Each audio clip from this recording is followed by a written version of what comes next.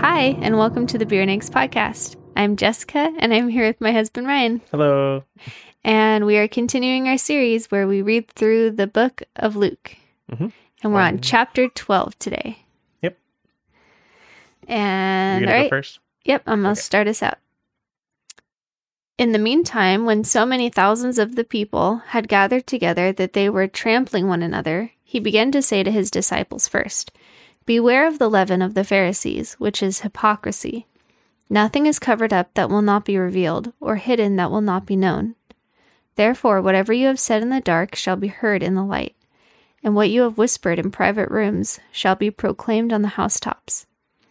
I tell you, my friends, do not fear those who kill the body, and after that have nothing more that they can do. But I will warn you whom to fear. Fear him who, after he has killed, has authority to cast into hell. Yes, I tell you, fear him. Are not 5 sparrows sold for 2 pennies, and not one of them is forgotten before God? Why, even the hairs of your head are all numbered. Fear not, you are of more value than many sparrows.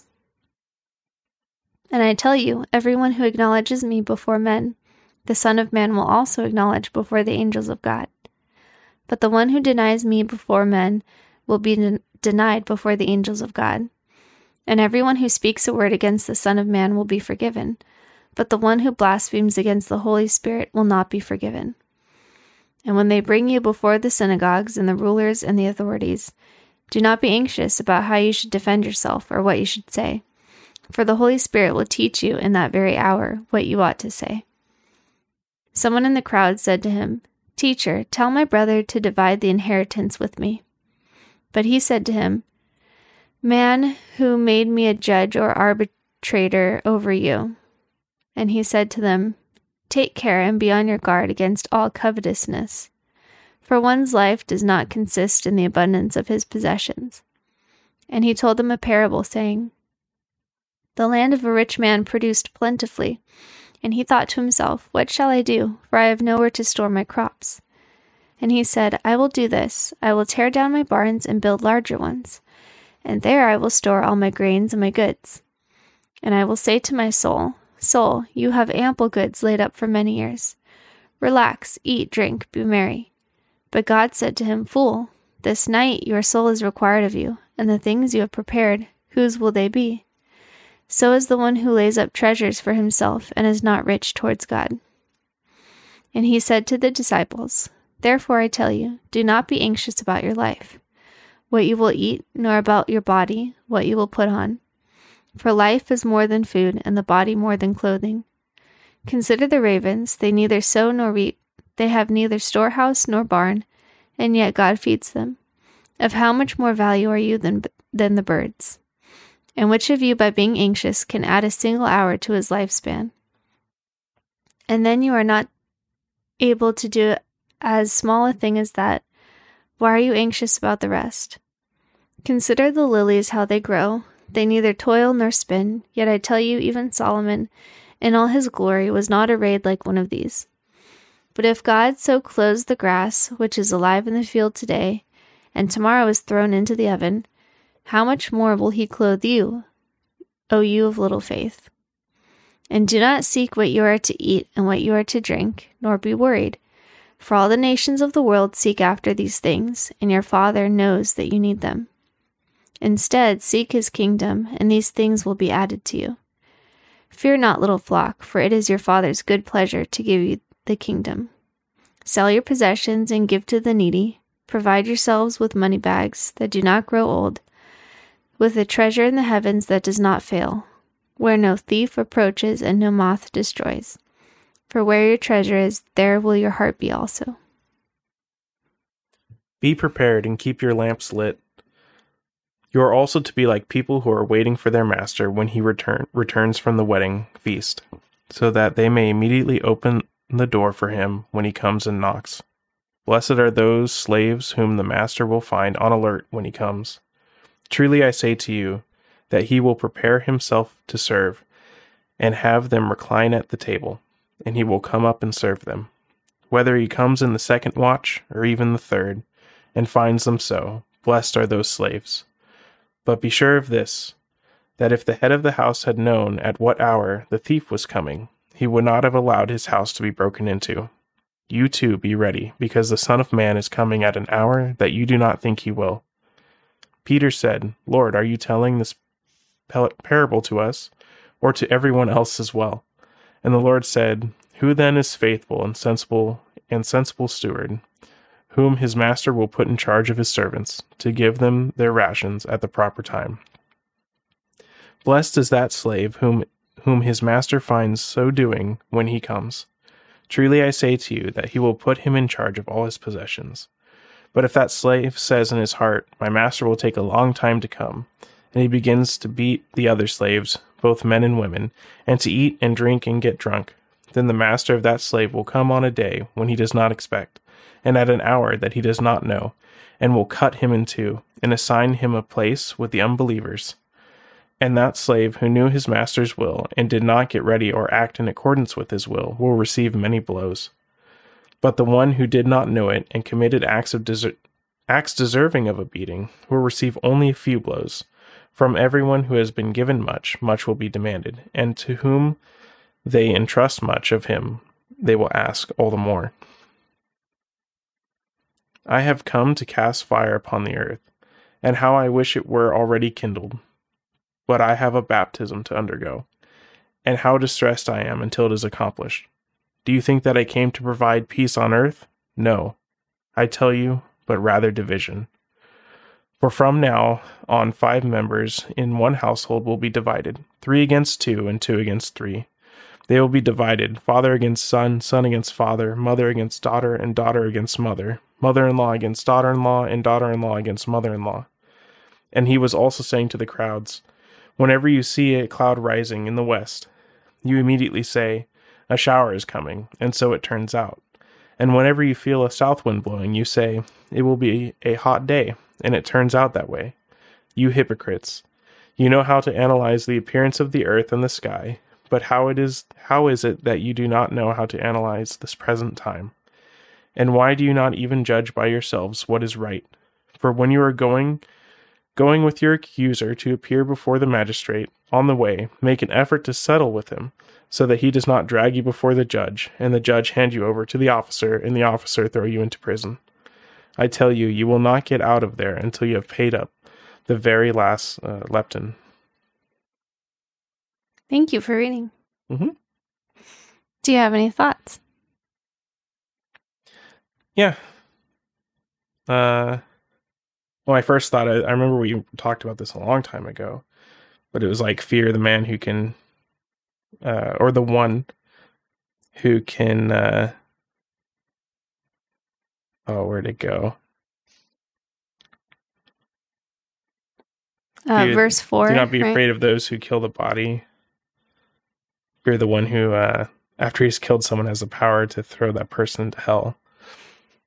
And I remember, I forget where this came up, but they're like, yeah, that's God.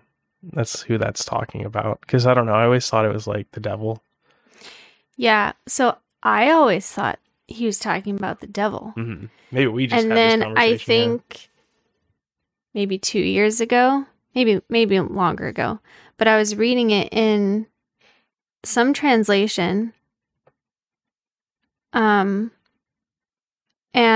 it capitalized like he or one, Mm-hmm.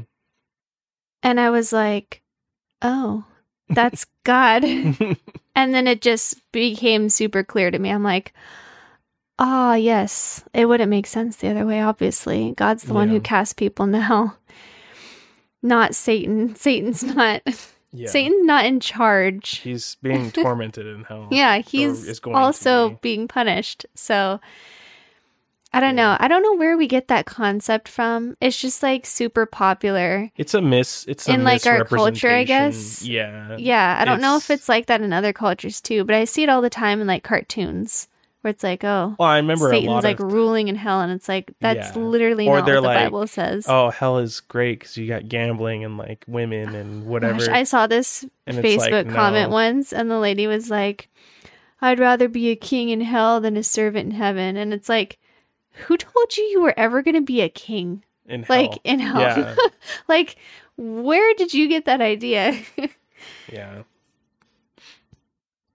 I just the be in readiness part, like 35 through 48 Mm-hmm. is really Keep your lamps burning. lamps burning and be ready. Stay dressed for action, is what this version says. Mm-hmm. Kind of convicting. I don't know. How do you, especially during Advent season, where you're celebrating and enjoying family and stuff, Mm-hmm. what does being ready for the Lord's return look like while you're celebrating and resting? And I don't think there's anything wrong with that. yeah, I guess maybe I just have this weird skewed understanding of what it would be serving yourself, is. right? Or sinning. I would imagine is what I think. Or right? just not even because giving any thought to God and what his will is for your life, and just like you said, living for yourself, I guess, would be the opposite. The passage before this is all about greed and where you're storing your treasures and why, or who you're serving with those treasures. And then he immediately follows up with what you should be doing, right? So you have the greed. You're going to just store up all your stuff in your storehouses. And he's like, no, sell your stuff, give it to charity, make yourself money belts that do not wear out, an inexhaustible treasure in heaven, and there's no thief or moth that comes to destroy. For where your treasure is, there your heart will be also. And then he follows it up with, be ready for my return. So not only are you supposed to do these things, but you are supposed to be doing these things in anticipation of my return, because you don't know when I'm going to be coming back. Mm-hmm. And he talks about, the servant who he finds doing what he's asked him to do when he returns is going to be rewarded. Right. So, and the one that isn't, he's going to cut him in two and assign him a place with the unbelievers. Yeah, that's pretty terrifying. Mm-hmm. And then I just love the end, obviously. Not love, but in kind of a cynical way, I guess. Where there's a lot of people that are just like, oh, God, Jesus only talked about peace. And I'm like, are you not reading the same thing I am? I mean, he did bring peace between us and God. Between believers and God. And believers are reconciled with each other. Not to the world. But no, we are cut off from the world. And so, yeah, if you have people in your life that don't believe, there's definitely a separation there. And there's, not peace, I would say. Yeah, well, he divides people. So it is a division. And it's a division of his children and children of wrath, So I love how he says, you hypocrites, you know how to interpret the appearance of the earth and sky, but why do you not know how to interpret the present time? Mm-hmm. The time being, his time, like he's come, and they can't see that. Well, it's got to be rough because, I don't know how it would have been back then. Obviously not looking at it through not looking at the Old Testament through the lens of the New Testament, but obviously people had plenty of questions about all the prophecies, just the same way we view Revelation, right? We're like, oh, well, we don't know X, Y, and Z, how this is going to happen.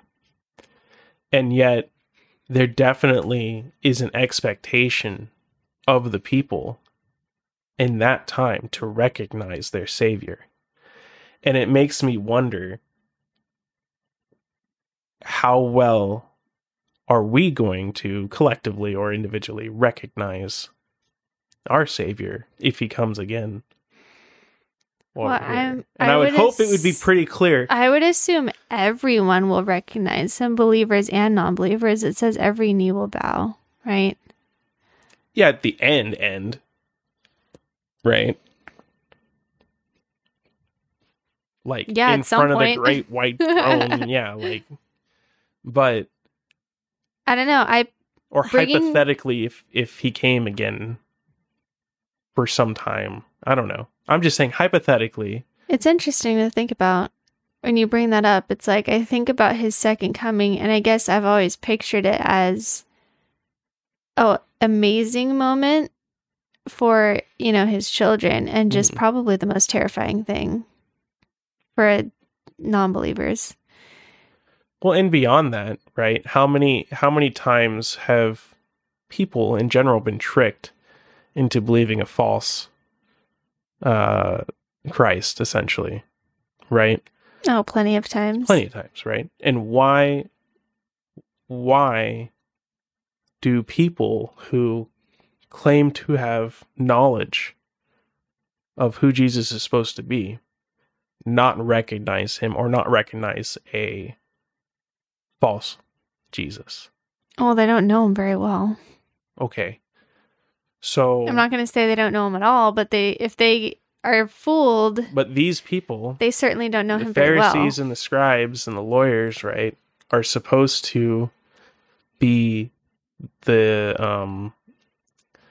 the scholarly, like, know everything about it, the Old Right. Testament, and they don't recognize him. Oh, yeah, that says a lot Yeah. about them. Well, you could say it says a lot about them, but would we be in any different position is what I'm trying to get at here. I all would of- think so. and I is would this- think. I would certainly think the I would Spirit would testify so. to the truth of this is Yes, Jesus. I would hope so. However, a lot of people, even today, are missing who Jesus is. Oh yeah, And I agree with that. part of that is a lack of looking at what he says about himself in his word. Mhm. We rely on media. We rely on, I don't even know, like VeggieTales, Popular music. popular music. We rely Lots on a of lot stuff. of external things as opposed to learning about who he is from what he says Yeah. he is, from his word. And that's scary because I think I had a skewed perception of who Jesus was, especially in high school, and kind of on until I I guess, like, got back into actually reading the word and evaluating my perceptions of who God Mhm. is. But I had concocted for myself a completely fake idea Mhm. of what this all was. And then the more you kind of hear people talk about Facebook comments and all that stuff, I'm not in Facebook anymore, but all that stuff, it's like what I read and what you're talking about are two different people. Well, and that's scary. and yeah, your discernment of that gets better because you're studying him more in his word. Anyways, I was just hypothetically No, back that's then, a I would very hope very that good if I was point. there, I'd be like, I know who that guy is. well, yeah, and You know. it's just interesting because I guess I had a similar experience. I think back to, like, before I really knew Christ and just the whole idea of Jesus. It's like I thought I kind of knew, but in reality, he was just like a stranger to me. Like, I wouldn't have recognized him. I didn't know his character. I didn't know really anything, Yeah. even though I said I did. And that's what's so amazing about Scripture. That's why we're reading it. Is because if you want to meet God, like, meet him in Jesus, in his word. Mhm. That's where you meet Jesus. You don't meet him through some emotional worship experience or this or that. You meet him in his word. Which is not to say that His word could be presented in the a variety music, of right? ways. Yeah. Yes. But So- you're not going to meet him apart from his From his word. word, no. You're not going to come upon a burning bush moment. Right. God's Right. not going to give you some... His word has been laid out and and kept for you over thousands of years in hundreds of translations for however you want to read it. And it's in like everyone's home on a bookshelf. You just got to read it. Mm-hmm. Knock, and it will be open. It's like that one verse, I think it's in Hebrews, where he says, you know, God has spoken in a variety of ways in history, but in these last days, he has spoken through his Son. Mm-hmm. That's how God has chosen to appear to us. In his final last revelation, days, yes, is in Christ. We meet Christ in the Bible. So, yeah. Yeah. That was really good insight. Thank you, Ryan. Good chapter. Yeah, and a great chapter. And thank you guys for listening. Hopefully we'll see you again tomorrow for chapter 13. Bye. Bye.